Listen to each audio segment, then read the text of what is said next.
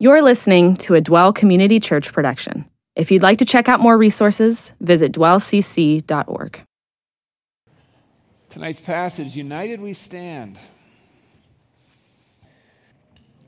So we've been studying the book of Philippians. This is a message that the Apostle Paul wrote around 60 AD to the ancient city of Philippi.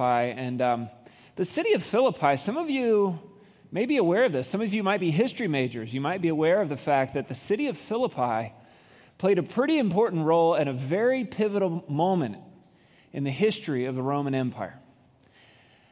And it might not just be the history majors. Some of you, English majors, might also be aware of the importance that Philippi played in the history of Rome. Now, you're probably wondering yourself, how would an English major know anything about anything?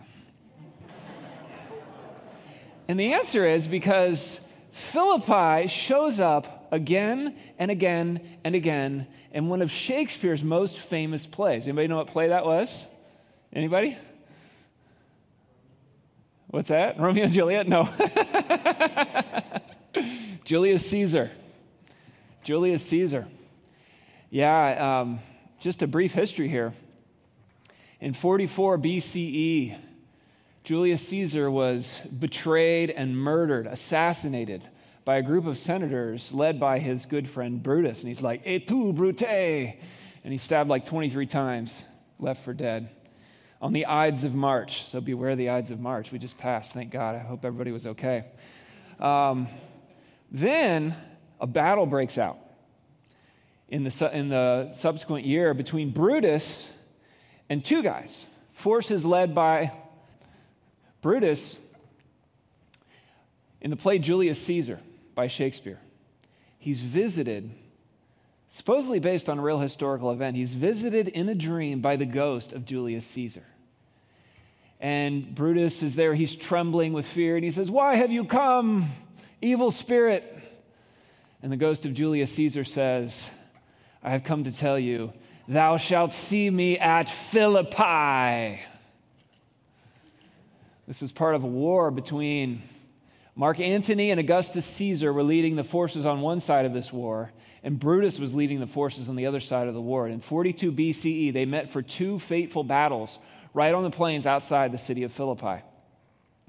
And Brutus lost that battle and killed himself. And so he died there on the plains of Philippi. And this is where the play Julius Caesar ends at Philippi. Well, with Brutus out of the way, then all of a sudden, we get another war between the forces of Mark Antony and the forces of Augustus Caesar. And these guys have a battle that goes down to its culmination in 30 BCE, where Mark Antony is defeated by Augustus Caesar, and he becomes the emperor of Rome.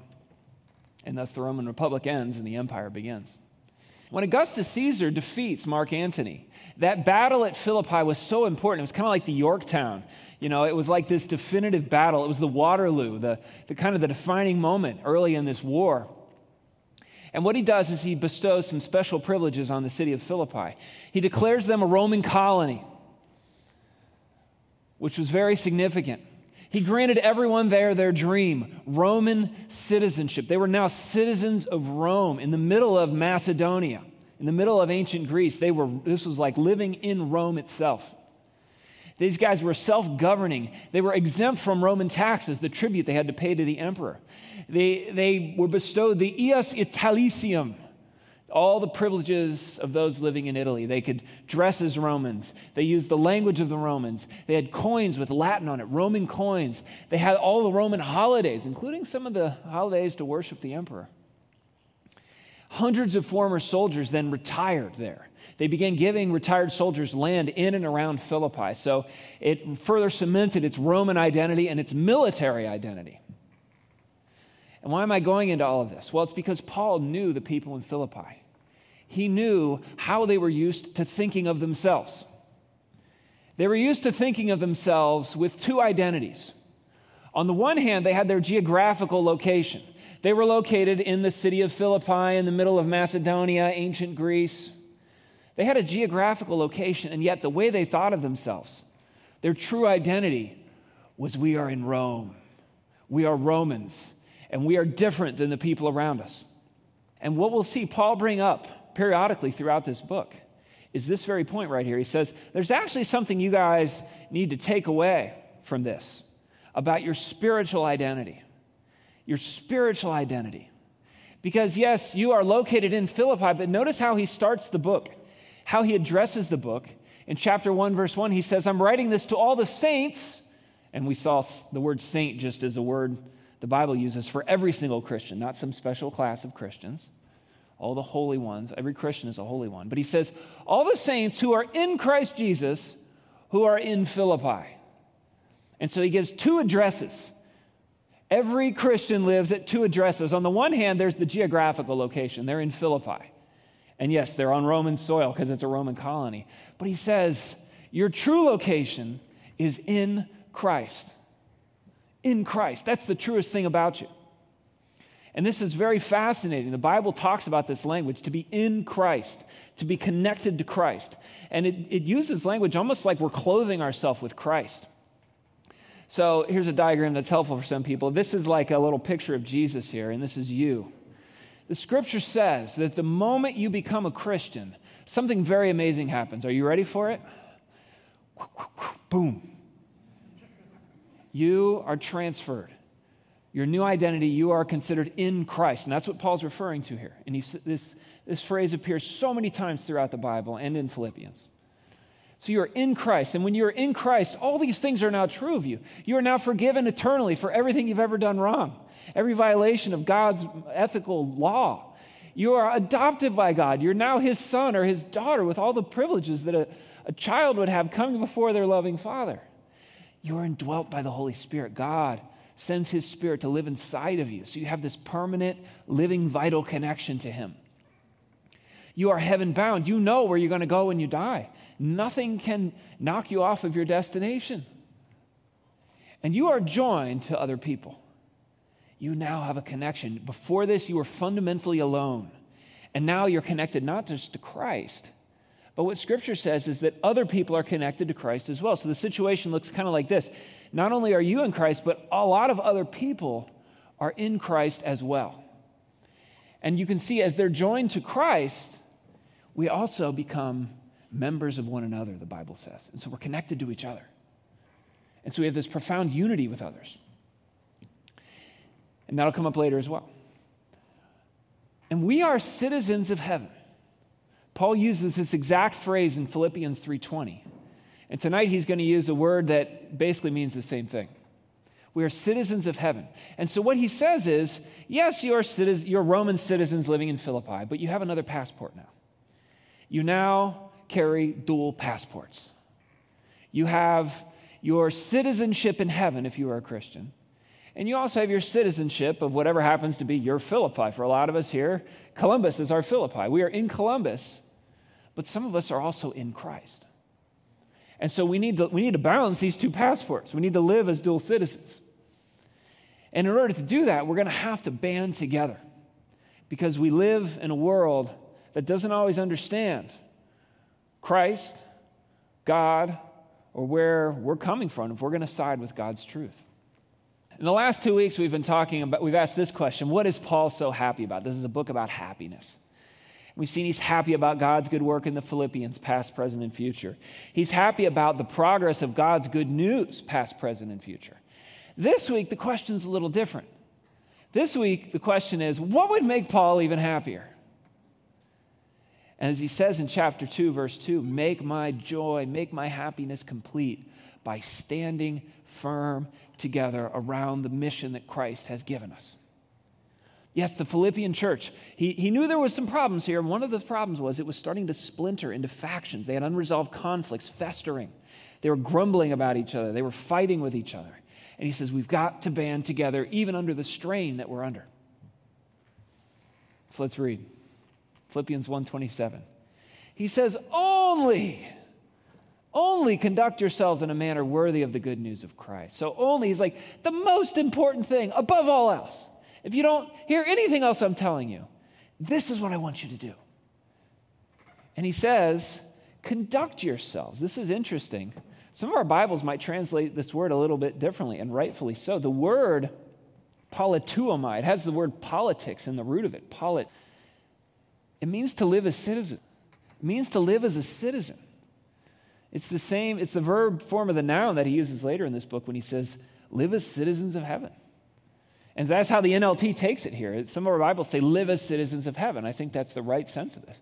Paul is appealing to their dual citizenship. They already understood this as Philippian residents who are Roman citizens. He's like, actually, you're Roman Philippian residents who are also citizens of heaven.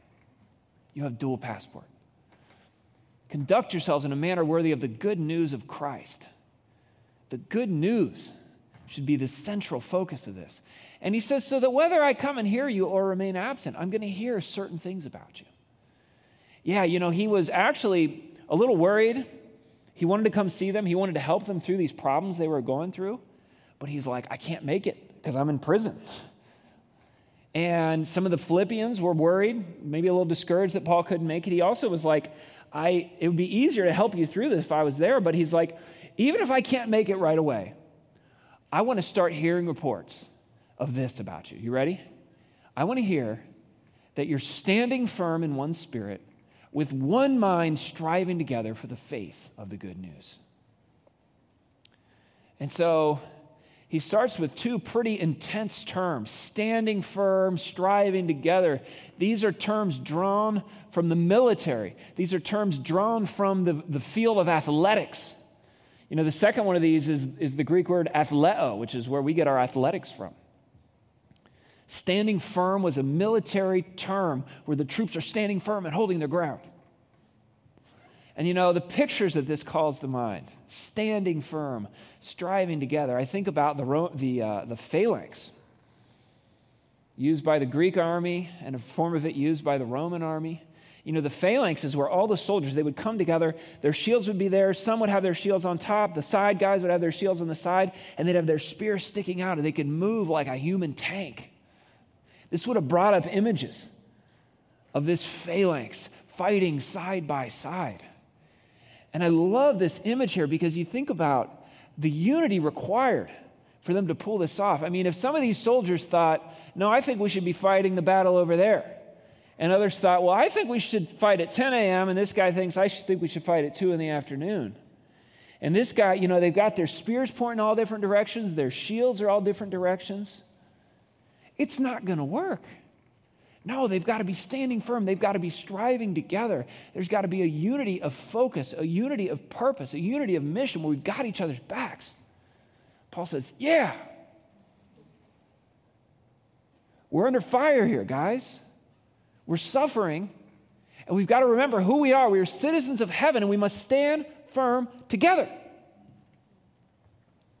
I think about the athletic imagery. I think about rowing.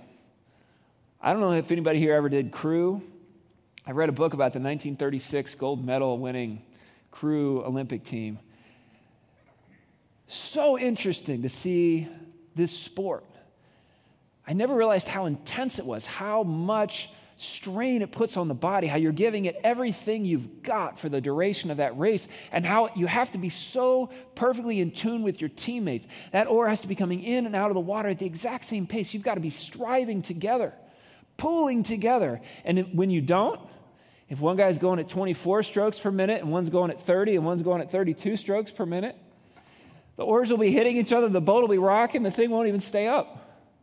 That's why they have a really little person in the front of the boat calling out the strokes to keep everybody on the same page. You can't just row however rate you want to row. No, it's a team game here. And Paul says it's like that for us. We've got to be pulling together. And if we're all going at our different pace and we all heading in different directions, the boat's going to fall over. We're not going to get anywhere. You've got to remember who you are, and we've got to strive together. Or you think about tug of war. Look at these guys. This is tug of war world championships. I always loved tug of war back in elementary school field day.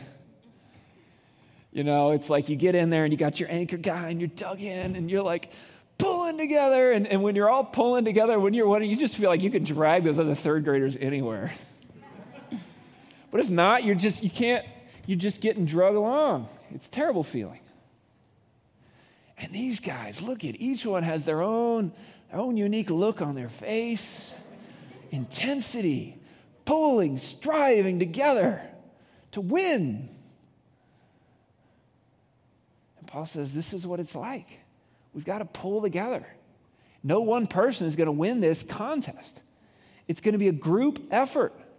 We are citizens of heaven, and we need to live lives worthy of that, and we need to stick together and not allow this suffering to drive us apart. He says, in one Spirit.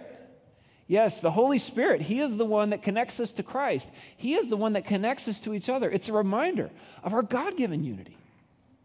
Our job is not to generate unity with each other. Our job, remember with this picture here where we're all connected to Christ and we're connected to each other. Our job is to preserve the unity of the Spirit, not to produce it. And there's a difference there. This is why sometimes you'll find, like, when I became a Christian, I felt closer to these fellow Christians I'd only known for a few months than I did to friends I'd known for years. There was a unity there. There was a commonness, a common bond from God. And our job is to preserve this unity. We got to stand firm in one Spirit, the spiritual unity God gives us. And He says, with one mind striving together. It's not groupthink. That would be weird and creepy and cult-like if we all thought the exact same thing about everything. No, we're going to have different, legitimate differences of opinion, different strengths, different weaknesses, different ways we think it should be done. But we've got to come together. We've got to learn how to resolve our conflicts. We've got to be okay with non-essential differences. But there's certain things we've got to come together around a common goal. We've got to be pulling in the same direction, rowing in the same direction, fighting under the same battle plan. And this also implies we're connected with each other. We're part of each other's lives. You know, the Scripture says we rejoice with those who rejoice. We weep with those who weep. We're connected to each other. We're striving together. We're in there with each other. So one of the coolest things about following God is being in there with other people. I was so lonely before I met Christ. And now God has placed me in relationships and teaches me how to love, how to give and receive love. And of course, the focus of all of this striving together, all of this living as citizens is for the faith of the good news. We've talked about the good news every week. The good news is that Jesus Christ came. He lived a perfect life. He died for you. He rose again. He conquered death, and now you can have eternal life. That is our message. And Christians, unfortunately, are known for a lot of other things. A lot of other things. It's pitiful. We're known for our politics, like that's the most important thing. We're known for our self-righteousness and our hypocrisy, our judgmentalism. Christians are known for being anti-intellectual, anti-science. No, wrong. That's not the mission God has given us. That's not even what God wants from us. No, we should be known for our love, Jesus said. Our love for God, our love for people, and sharing the message of Christ's love. That's what we should be known for, not any of these other things. And I pray to God that's at least what our fellowship would be known for. Sharing the message of love. They will know you are my followers by your love for one another, Jesus says. Yes, we're striving together for the faith of the good news. And He says, in no way alarmed by your opponents. Yeah, they had opponents. Oh, yeah. We'll read about some of these in chapter 3, these false teachers. We also know the imperial cult was alive and well in first century Philippi. They would gather together. And just like we gather at sports events and we sing the national anthem, we say the Pledge of Allegiance. Somebody sings the national anthem, right? They were expected to stand up and say, Caesar is Lord. And everyone would be saying that except for the Christians. Because they had a problem with that. Caesar wasn't their Lord anymore. Jesus is Lord. And so they were getting dirty looks. They were getting pressure. We saw the suffering Paul went through at Philippi wrongfully for his faith. But regardless of the human opponents, we know that God has an opponent. God has an enemy. The Bible calls him Satan. And he hates God. And if you become a Christian, then he hates you. And he will be against you. He will There's a lot we could go into about Satan that we don't have time to go into tonight. We've spent whole evenings here at CT on this subject. But just know there is an opponent, and we got to be ready for this. He says, in no way alarmed by your opponents. Don't be shocked when there's opposition. You know, this word alarmed, this is the Greek word. It appears only here in our Bibles, but we know from other Greek literature. It refers to the uncontrollable stampede of startled horses. It's a really vivid word. You think about a horse that just freaks out too much to be of any good in battle, or really at all. You know, some horses, they freak out too much. They're not really good for much of anything. You know, a lion pops out, they freak out, kind of understandably so. A leaf falls on them, they freak out. They're freaking out at everything. A good horse needs to be steady, stable, and able to do the job no matter what is going on around him. And so Paul says, don't be like battle-shy horses. Don't be skittish. Roar! We got to be calm, and we can't be alarmed by this opposition. Yeah, people will be upset with us for speaking God's truth. You know, if we have allegiance to God and His Word, there's so much in here that is going to clash against the message our culture is giving. We're not going to be on the same page with them about ethics, about right and wrong. We're not going to be on the same page with them about life and death, about what's worth living for. You know, you think about, you will have opponents in your life. You'll have people giving you a hard time. Our church has people that don't like us very much. But at the core of it is the issue of God's authority. We are going to follow what God says in His Word. And we can't be shaken from that. Paul says, don't be alarmed by your opponents. If you aren't ready for opposition, you're going to get blindsided. You know, some of us, we come to Christ, and it's all happy, and there's good feelings, and there's this love and this acceptance, and that is great. But if you don't also get on board with the fact that there's a mission and there's an opponent, you are going to be completely swept away, caught off guard. You've got to be ready for this. You know, where do we find in the Bible any believers that are not suffering? Yeah, we're supposed to be calm, happy, loving in the face of opposition. And if we're not ready for it, we won't be. But if we are ready for it, and if we get battle tested by getting pounded on by opponents, by opposition, then we'll reach a point, we can reach a point where we can be this way that we see from Paul. Remember him in that Philippian jail, praising God, singing songs? What an impact he left on that jailer and the other prisoners. Same thing here in the Roman jail. He's leading the whole Praetorian Guard to Christ. No, he says, don't be alarmed by your opponents. And again, he's writing to an audience that had a lot of military background. They knew the importance of standing firm, of striving together, of not being freaked out when the enemy comes at you hard. Paul's like, it's like that in spiritual things. In fact, he says, when you're not alarmed by your opponents, that's a sign of destruction for them, but of salvation for you, and that too from God. Yeah, you know, when somebody comes at you really hard, and you're calm and happy and loving toward them, they don't know what to do with that. And you know, it's like in the movies where like the villain is talking to the hero at the end and he's laying out his master plan for world destruction. And he expects the hero to be terrified, instead the hero just smiles. Because he or she knows something that villain doesn't know. And you see the smile melt off the villain's face, and they realize, I'm wrong, and they're right. If you listen to stories of persecuted Christians, you'll hear this all the time. We had a guy named Joseph Zahn come here a number of years ago to speak. Awesome, godly man. He had spent decades persecuted by the communist regime in Romania. And he would just tell story after story about being thrown in prison, about being beaten by the guards, and about telling them about the love of Jesus. There was one time they pulled him in and they said, "Today, Mr. Zahn, is the day you will die. We will kill you. We're going to execute you." And he just smiled and he said, "That's fine with me, because if you kill me, people are going to hear about it. And then every single audio recording that I've given teaching the Bible for the past several years, you're going to sprinkle every one of them with the blood of my martyrdom. And people are going to go back and listen to that again, and they say, I wonder what this guy had to say that was worth dying for.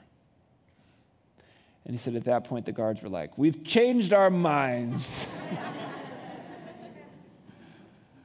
But he would lead these guards to Christ just by showing them the love of God, by not responding the way every other prisoner does when threatened with his life, because he, like Paul, knew to live as Christ and to die as gain. Yes. And then Paul says something peculiar. For to you it has been granted for Christ's sake. Christ has given you generously a tremendous gift. You don't want to know what that gift is? He says, not only to believe in him, but also to suffer for his sake. Merry Christmas. He says, you guys are experiencing the same conflict which you saw in me and now hear in me. Now here to be in me. Now, this makes me think that these guys are getting it pretty bad. Paul says, the same conflict which you saw in me. Remember what they saw when he was at Philippi? Unjustly arrested, beaten, tremendously, a beating that could have left him paralyzed, or at least in incredible pain for the rest of his life. Thrown in prison. That was what they saw in him. Now, what are they hearing about him right now? He writes this letter from prison, unjustly arrested, in prison for way longer than he was at Philippi, gone through more physical suffering than he went through even at Philippi. It sounds like some of them were getting the same treatment, unjustly arrested, beaten, thrown in prison. So here we see the extent of their suffering, pretty bad. We also see the reason for their suffering. Paul says, it's been granted for Christ's sake. You're suffering for his sake. Yeah. They're suffering for the sake of Christ. And this is interesting because when we suffer, we tend to think something is wrong. What am I doing wrong? Is God upset with me? Am I doing something wrong? Is our church doing something wrong? Are we heading down the wrong path? We're suffering. Something's wrong. I mean, this is the American way. We think we can avoid suffering at all costs. Or, maybe we might reach a point where we're like, okay, I reluctantly accept the inevitability of suffering. It's unavoidable. I'm going to have to go through it. I'm in a fallen world. Okay, that would be a little better, I guess. But can we see suffering as God's gracious gift to make us more like Christ? Can we get to that point? Because that's what Paul says here. This is a hard one to get through our heads. Heard a story about a young believer who went up to the older believer and said, "Sir, you seem like a godly man. Can you pray for me that God would teach me patience?" And so that old believer smiled and said, "Sure will." And he put his hand on that young man's shoulder and he said, "Lord, I pray you'd bring great suffering into this young man's life." And the guy's like, "Whoa, what are you doing? I asked for patience, not suffering." And he says, Romans 5 says, we rejoice when we run into problems and trials, for we know they help us develop endurance. Yes, God allows suffering into our lives. Sometimes he even brings it into our life because he's trying to train us. James says, let endurance have its perfect work, that you may be mature and complete, lacking in nothing. Count it all joy when you encounter trials of various kinds, James says. That same joy language we see in Philippians. We can get to a point, people pay good money for a personal trainer, right? It's to make them suffer in just the right way, for just the right duration, to develop that muscle and to give them the results that they want. God is like that. He allows suffering into our lives, but he oversees the whole process and he's there with you the whole time. And this suffering, this can be a gift from God to make us more like Christ. Yeah, we're not just showing up to get a good feeling here. We're here to prepare for the battle. We're here to train for the big game. This life is not about a constant vacation. That's, heaven's going to be a different story. That's when the suffering ends. Right now, we have a very, very short time where we're on a mission from God. And we take periods of rest, that's for sure. But there's hard times, and there's a job to do. And we are citizens of heaven for a Christian, and we need to stick together to do that job. We stick together to do that job. Jesus said, if the world hates you, just remember, it hated me first. He wasn't doing anything wrong. It's because he was doing something right. And he came to set the example. He said, pick up your cross and follow me. Yeah, that's the Christian way. Seems a little weird that anybody would sign up for that. It is a short-term thing. I mean, the rest of this life is so short. We also know that God, you're going to suffer. God oversees this suffering if we're one of his kids. And he's right there with us through it all. And he gives us people to suffer together with. Let's think about this question. How to stand firm together? You know, what is our natural response to suffering? Some of us, we quit altogether. But other times, we turn on one another. BBC ran an article about the effect of the COVID pandemic on relationships, specifically the marriage relationship. The title was, Why the Pandemic is Causing Spikes in Breakups and Divorces. After 7 years of marriage, 29-year-old Sophie Turner and her husband filed for divorce. They had never discussed splitting up before the coronavirus crisis, but during the pandemic, their marriage soured. I was more stressed, and it was all just building up, and we decided for maybe a trial separation. Very quickly, we realized it was going to be more permanent than that. You see that? The stress came in, and all of a sudden, the marriage shattered. Their experiences are becoming increasingly common, with divorce applications and breakups skyrocketing. Leading British law firm Stewart's logged a 122% increase in inquiries between July and October compared with the same period last year, more than doubling. In the U.S., a major legal contract creation site recently announced a 34% rise in sales of its basic divorce agreement, with newlyweds who'd gotten married in the previous 5 months making up 20% of the sales. The new marriage could not take the pandemic. There's been a similar pattern in China, which had one of the world's strictest lockdowns at the start of the pandemic, but it says also in countries with very loose lockdown policies, the same thing is happening. The stress comes in, and the relationships fracture, the relationships splinter. And that's what was happening here at Philippi. And this could happen to us. We could be vulnerable to this too. When you're suffering, your secret negative thoughts about others come out. It's like, at one point I had the energy to put up with you, but I don't anymore. I can't stand it. It's like we come in and we're already at the breaking point, and then we have to deal with people. And that's too much for us.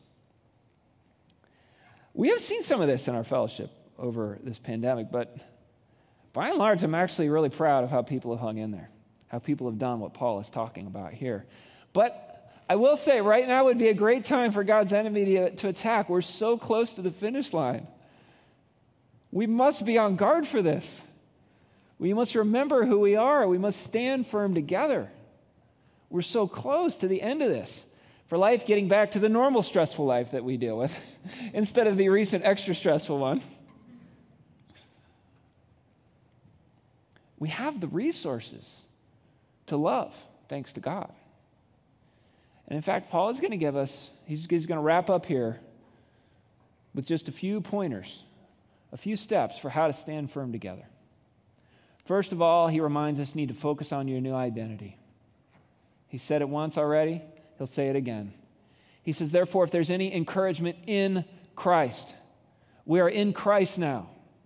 We're connected to him, and we receive encouragement from that union with him. We can go to him anytime and receive encouragement. And yet there's also this community created by being in Christ, where we're all in there together.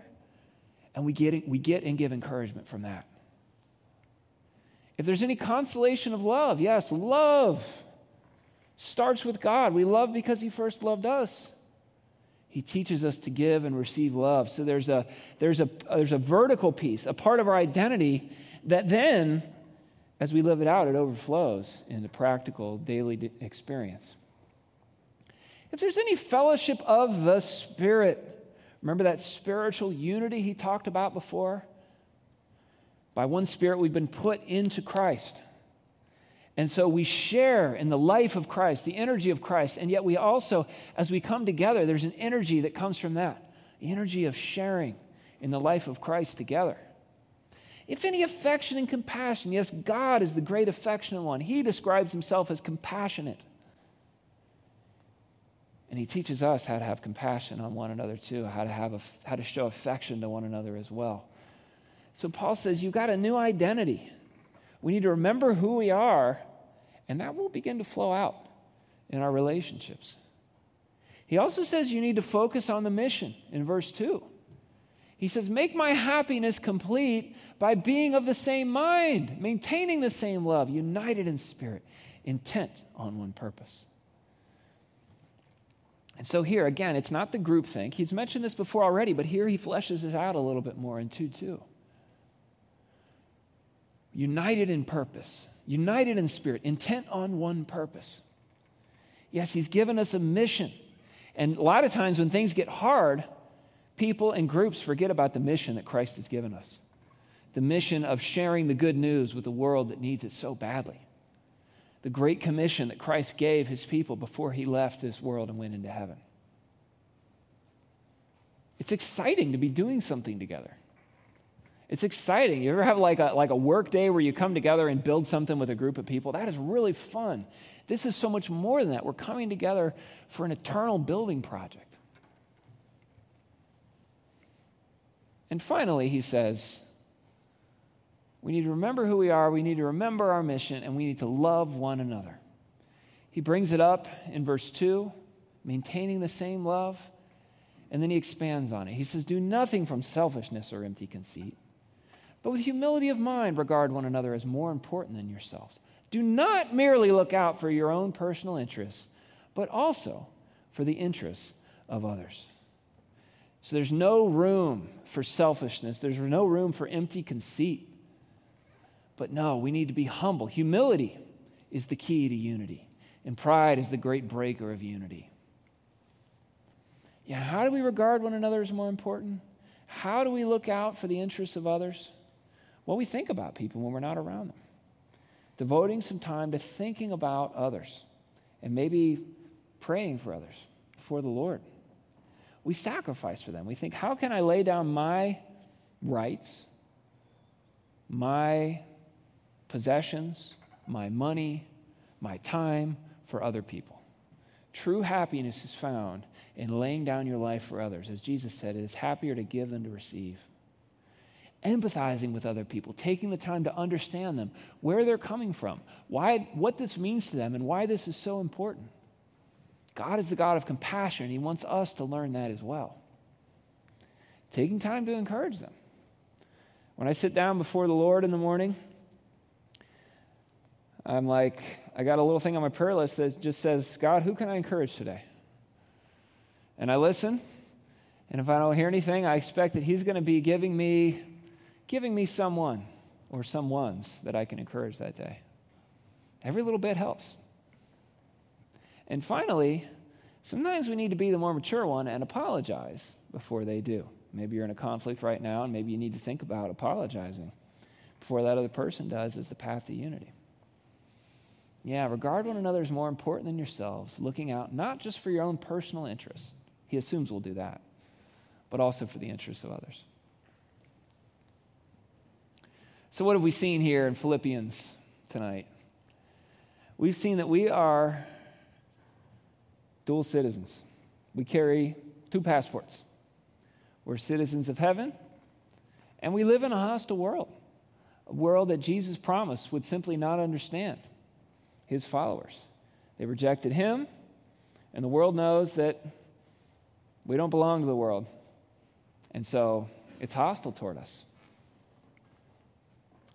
As the pressure increases, we need to remember who we are and why we are here.